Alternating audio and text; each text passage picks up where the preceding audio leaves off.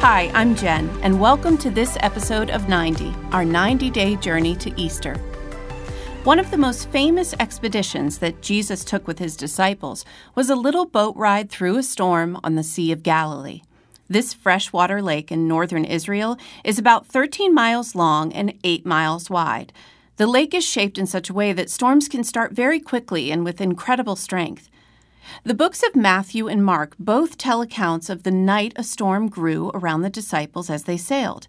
As they panicked and lost their minds, Jesus slept in a cargo hold of the boat until they finally woke him asking, "Don't you care if we drown?"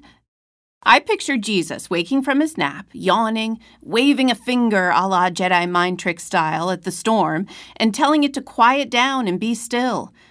Turning to his disciples, he asks, "Why are you so afraid? Do you still have no faith?"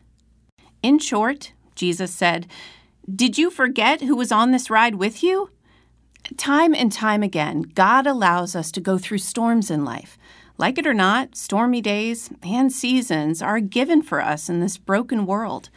Like the disciples, we get knocked around, and when we do, fear comes easily. Fear blows in amid the storm of the layoff at work, the bad diagnosis, the breakup, or the breakdown. In the storm, it is easy to ask God, "Don't you care about us down here?" But in the moments of clarity, we hear God saying, "Don't forget that I am here on this ride with you. Call on me." If you've got a few more minutes, click the button that says 90 Extra to listen to an inspiring song that might help you navigate the storm that has come your way.